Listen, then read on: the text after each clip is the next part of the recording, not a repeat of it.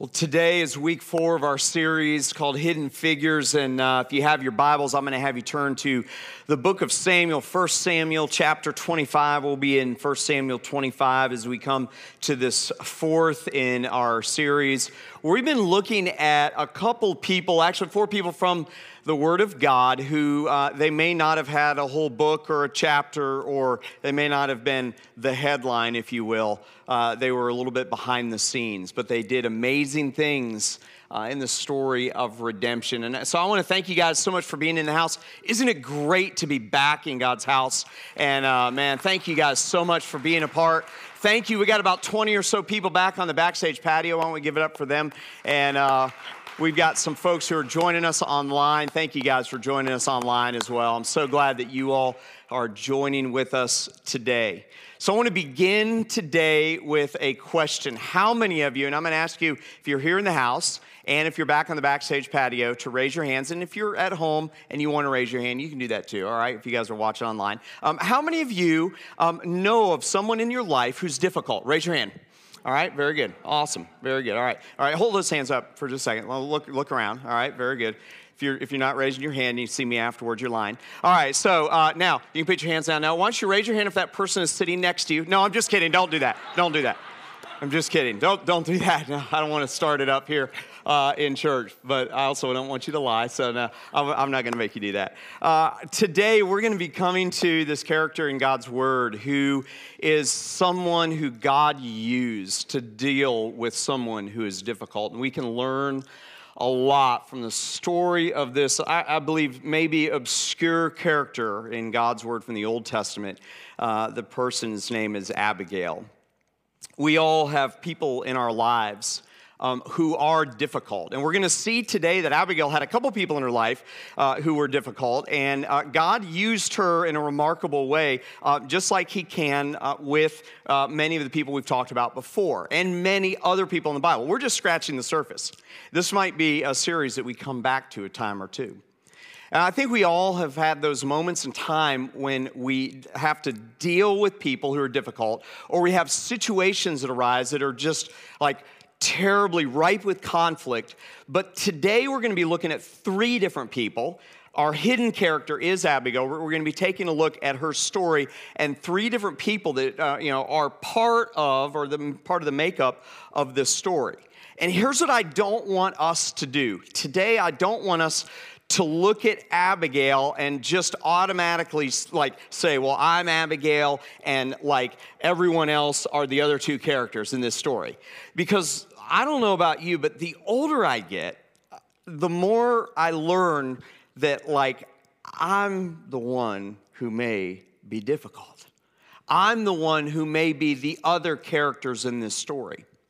And here's what usually happens with difficult people in situations that are ripe with conflict and ripe with difficulty, is you usually have one person who's the most difficult person, and you usually have another person that's very easily influenced and changes to be very difficult, and then you have a peacemaker, and it's exactly what we find in God's Word all the way back in 1 Samuel chapter 25. Now, so I want you to identify with these characters, but I don't want you to identify with just one. I want you to see where you might be and how you might learn from all 3 of these characters, including our main character, Abigail.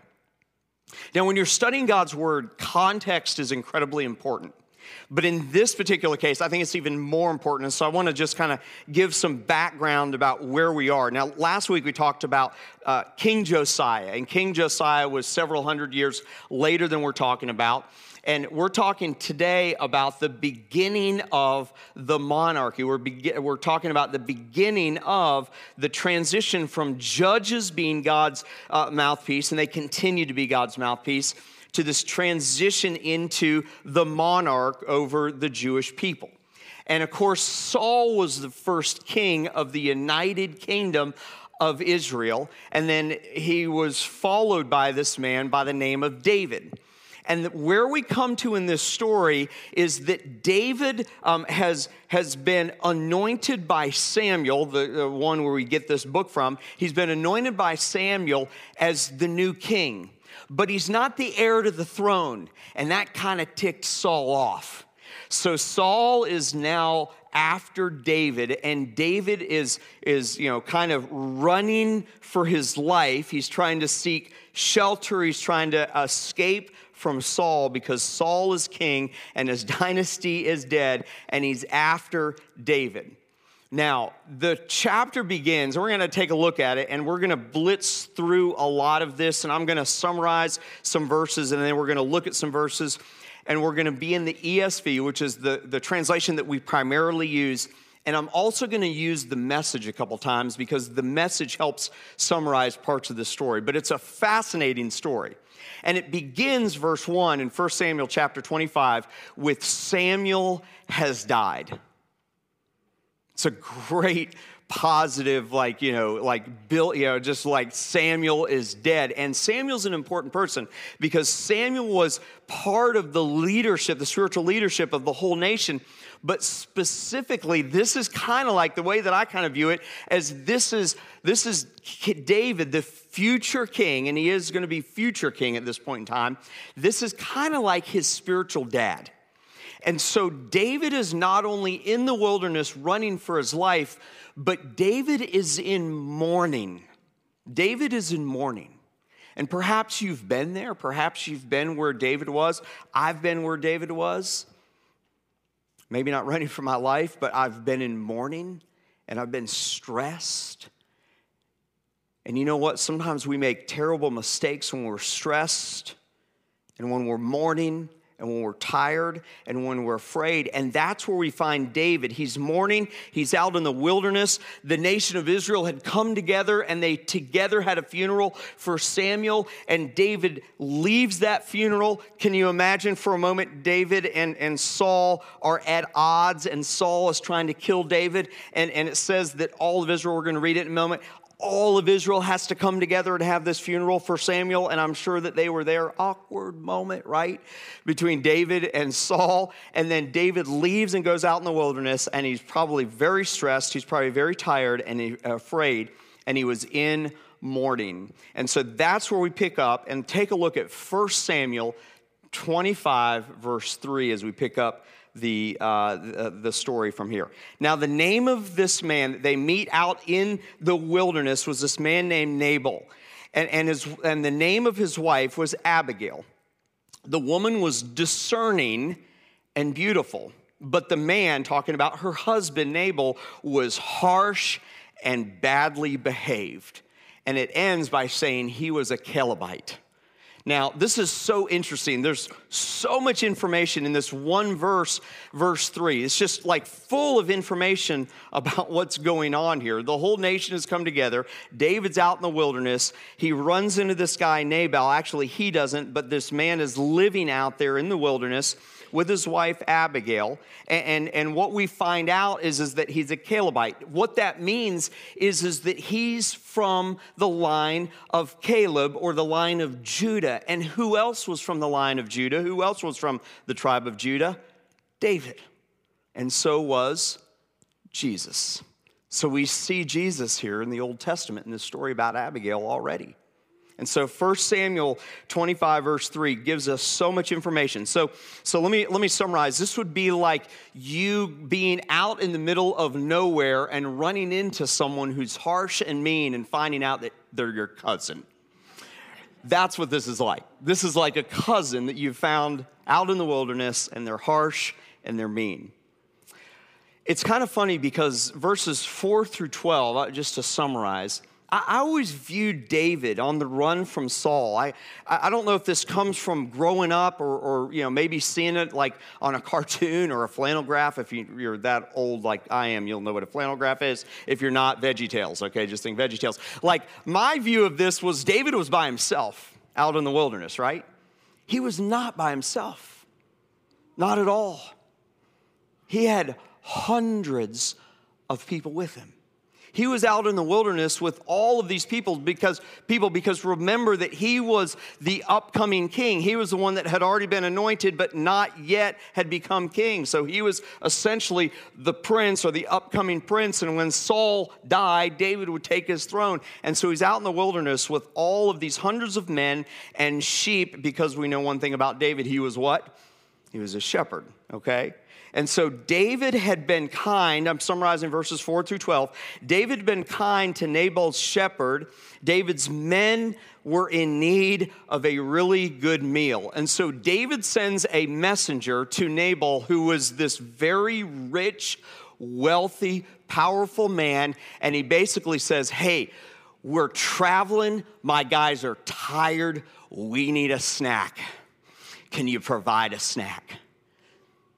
And that's all that David asked. And so he asked, in a way, he sent a messenger, and his request was bold, but it was also kind and humble and respectful.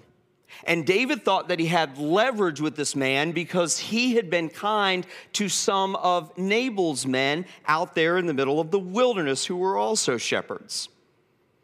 And he says, will you give us a meal?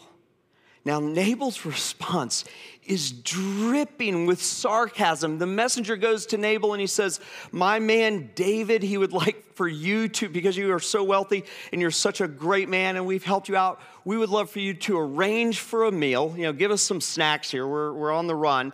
And Nabal basically, with great sarcasm, goes, who is this David guy?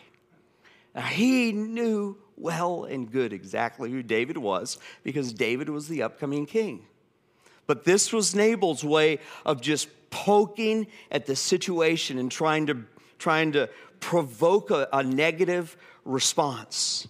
And he says, essentially, I've worked hard for what I've collected, and you're wanting me to give it to you and your men? Get off my lawn, dude. And he sends him back to David, and the messenger goes back to David, and he tells him the response that he got from this rich man. And take a look at 1 Samuel 25:13 to look at David's response. Now, David is a man that we later find out is a man after God's own heart. So we know how a man after God's own heart is going to respond to this sarcastic, mean-spirited, rich, powerful man. He's going to lovingly say, fine, I'll move on to the next guy, right? Just take a look at verse 13. And David said to his man, every man strap on his sword. And every man of them strapped on his sword. David also strapped on his own sword. And about 400 men went up after David, while 200 remained with the baggage. So David gets this harsh response from this harsh, mean, rich person, and he responds with harshness himself. I mean, instantly. And so what we have is this respectful request, we have a rude response, and we have rapid revenge. David is like, all right, guys, take up your arms. We're going to battle over what this guy said. How many times do we do the same thing, though? We may not do it physically. We do it in our minds. We do it with our emotions. We do it in our hearts. Somebody says one thing negatively about us, I am at the top of the list, and we want to go to war. We want to go to war over it. And so David responds with this very quick revenge. Like, let's go to battle. I can't believe this guy degraded me. And here's one of the lessons I think we can learn in the story of Abigail. We haven't even gotten to her yet, right? David was tired. He was hungry.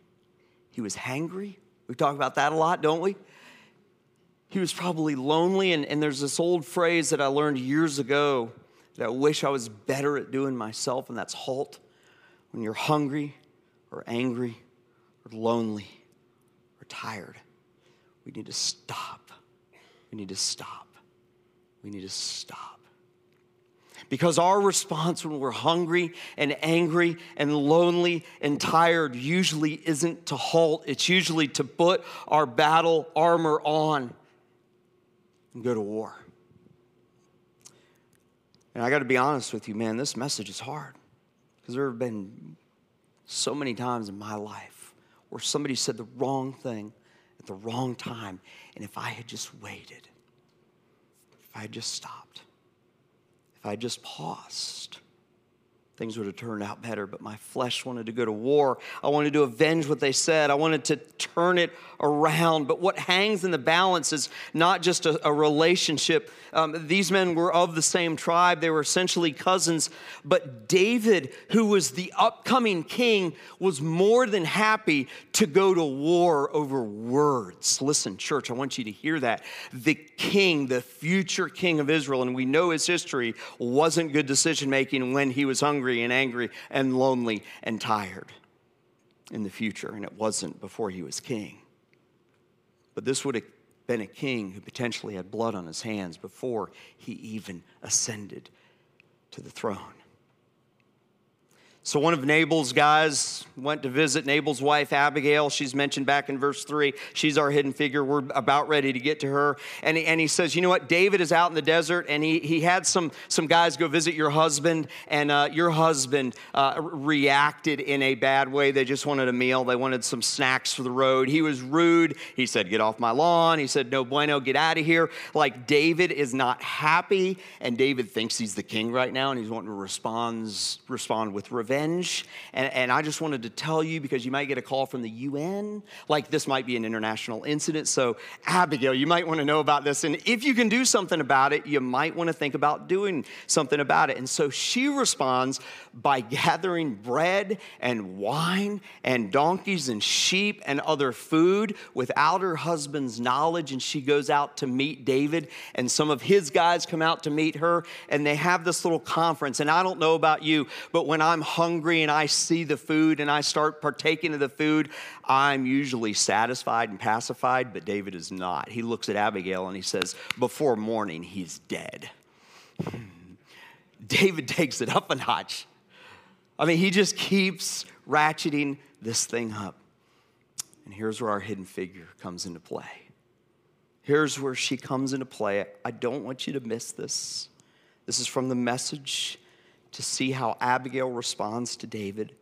As soon as Abigail, verse 23 through 25, as soon as she saw David, she got off of her donkey and she fell on her knees at his feet, her face to the ground in homage to David, saying, my master, let me take the blame.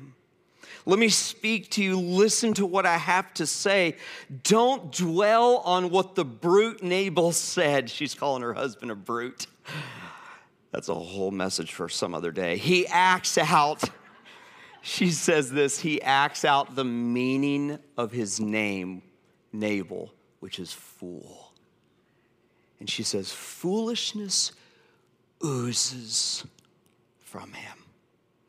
I mean, she's not painting a flattering picture of this man, because he was not a good guy. He's definitely the villain in this story. But I don't know about you, but there are times in this story when I don't identify with Abigail or David, but I identify with Nabal. When I say the wrong thing to someone and I'm the one that's at fault, and she takes the blame. In verses 26 through 29, she explains that she wasn't there when he decided to disrespect David and when the servants came, and that if she had been there, it would have turned out differently. And so she's still on her knees, and she presents this feast that she had prepared. And it goes on to say in the Message, verses 30 and 31, when God, she's saying this to David, when God completes all the goodness he has promised my master, and sets you up as prince over Israel. Remember, David's not king yet. My master will not have this dead weight in his heart, the guilt of an avenging murder. And when God has worked things for good, my master, remember me. And at that point in time, David's heart melts. I'm going to pick up the story in verses 32 and 35, the ESV. David says to Abigail, "Blessed be the Lord, the God of Israel, who sent you this day to meet me. Blessed be your discretion, and blessed be you who have kept me this day from the blood guilt and from working salvation with my own hands. For as surely as the Lord, the God of Israel lives, who has restrained me from hurting you," he realizes it would have hurt her, "unless you had hurried and come to meet me.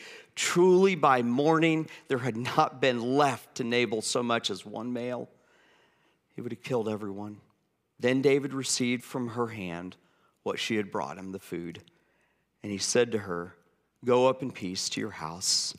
See, I have obeyed your voice, and I have granted your petition." I love this story. And almost in a footnote in some ways, because there's so much we can learn from just those few verses right before the verse we're about ready to see, verse 39. In just those few verses, there's so much we can learn. And I want to highlight three things in a moment. But the end result, almost as a footnote, is Nabal dies just a few days later. She goes back to him to fess up what she did. "Hey, I gave David all this food. I'm trying to make peace among you and your cousin, pal, husband of mine." And she shows up and he's drunk. He's had all this wine, and 10 days later he dies.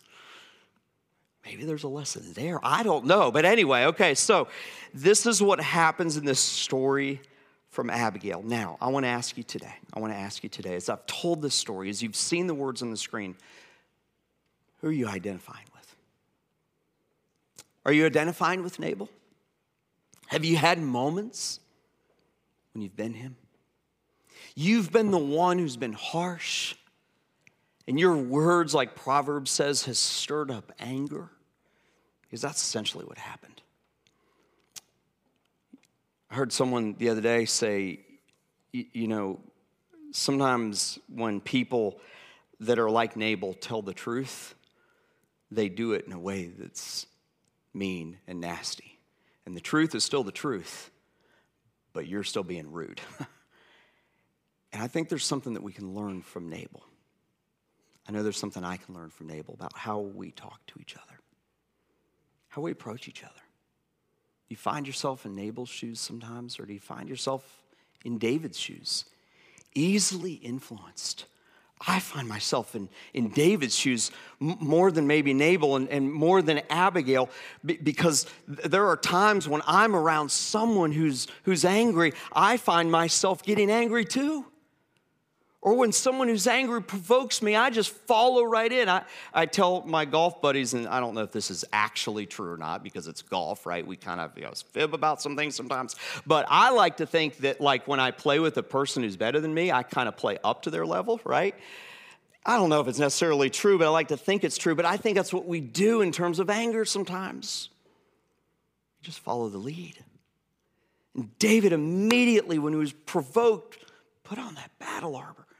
He was willing to go to war over words.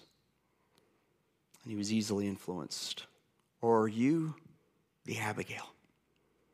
Are you the one that comes in with poise and grace and humility with these two difficult men? Yes, I said it, guys. Men. Maybe the lesson is, hey, guys, let's listen to our women. Let's have a prayer and let's go home and go eat. But I think there's so much more to the story there. I think there's a lot more to the story. Because Abigail shows us so much. She shows us so much about how we can deal with difficult people. What can we learn from Abigail's life? I mean, she's not mentioned again. She's not mentioned again anywhere. He ends up taking her as his first wife, and she is the wife of the king when he becomes king. But what can we learn from her life? What can we learn from Abigail here, the first thing I think we can learn is that leading people through deep disagreements requires reason. Leading people through deep disagreements requires reason. Now, I'm just going to say this. I'm just going to tell you this. I love leadership and I love people and I love being a pastor. But conflict is not my game. I'm way out over my skis, as they say here. I just am. I hate conflict. I hate it. But you all have been there. You've been in a situation where you have two people warring, and that's an awkward thing, isn't it? It's a very difficult thing. And what does she do? She comes in and she reasons with David, who is on fire in his mind and in his emotions. I mean, he is ticked off, isn't he? And she comes in and she reasons in this volatile situation. Philippians 4:5 says that we should let our reasonableness be made known to everyone, for the Lord is at hand. We just sang a song about him fighting our battles. And let me tell you, church, when we do this, when we are reasonable with people who are out of control, he'll fight our battles. Isaiah 1:8 is Isaiah's prophesying right out of the gates in Isaiah chapter 1 to the nation and to the Jewish people. And he basically says, hey, here are all the ways that you failed, but here's how you get back to God. And he says in verse 18, come now, let us reason together, says the Lord. Though your sins are like scarlet, they shall be white as snow. Though they are red like crimson, they shall be like wool. I think COVID has caused us, I'm just going to be honest, man, it's a great day. It's great to be back and see more people out and see more people in church, and we can worship in a different way. But boy, COVID has really, really caused us to go to the extremes, hasn't it? It's really pushed us to a place where even in the church, I see people choosing an approach over the gospel, and it pains me. And it's caused me sometimes to lash out. I admit it. It's pushed us to the edge of reason several times. It has. And it's discouraging. But when we're at a point where we don't know what it means to reason, we can ask God for his reason. Because it's so much better than ours anyway, isn't it? Second thing that we can learn from Abigail is that leading people through disturbing situation requires composure. That's an art form that's long gone in our world, isn't it? Composure. I think people might call it poise today. Poise is a great word for what Abigail did. I mean, she approached, and I could say that she was humble, and that would just simplify it too much. I could say that, she was respectful. That would oversimplify it. She had composure that I don't believe that it was from her. I think it was from God. Because can you imagine a woman in that day and age women were far, far, far less respected then than they are now. And she goes out to David and confronts him. And she did it with great composure. Back to Philippians chapter 4, verses 6 and 7, those next verses says, don't be anxious about anything, but in everything by prayer and supplication with thanksgiving, let your request be made known to God, and the peace of God, which passes all understanding, will guard your hearts and your mind in Christ Jesus. If we want to be people who deal and lead people who are difficult and lead them through difficult situations, we've got to ask God for composure. And then lastly, what can we learn from Abigail's life, this hidden figure, is that leading people through difficult conflict requires wisdom. And if you've ever been there, it is hard to find in the moment, isn't it? It's hard to find in the moment. But that's where our reliance on God comes in. James 3 says, James 1, chapter 5, it says, if any of you lacks wisdom, what does that next phrase say? Let him, what's that word? Ask God, who gives generously to all without reproach, and it will be given to him. James 3:7 says, but the wisdom from above is first pure, then peaceable, then gentle, open to reason, back to that reason word, full of mercy and good fruits, impartial and sincere. And when I read that verse, that's what I think this hidden figure had. She had wisdom that didn't come from here. It came from God. And it was perfect in that situation. What can we learn from Abigail?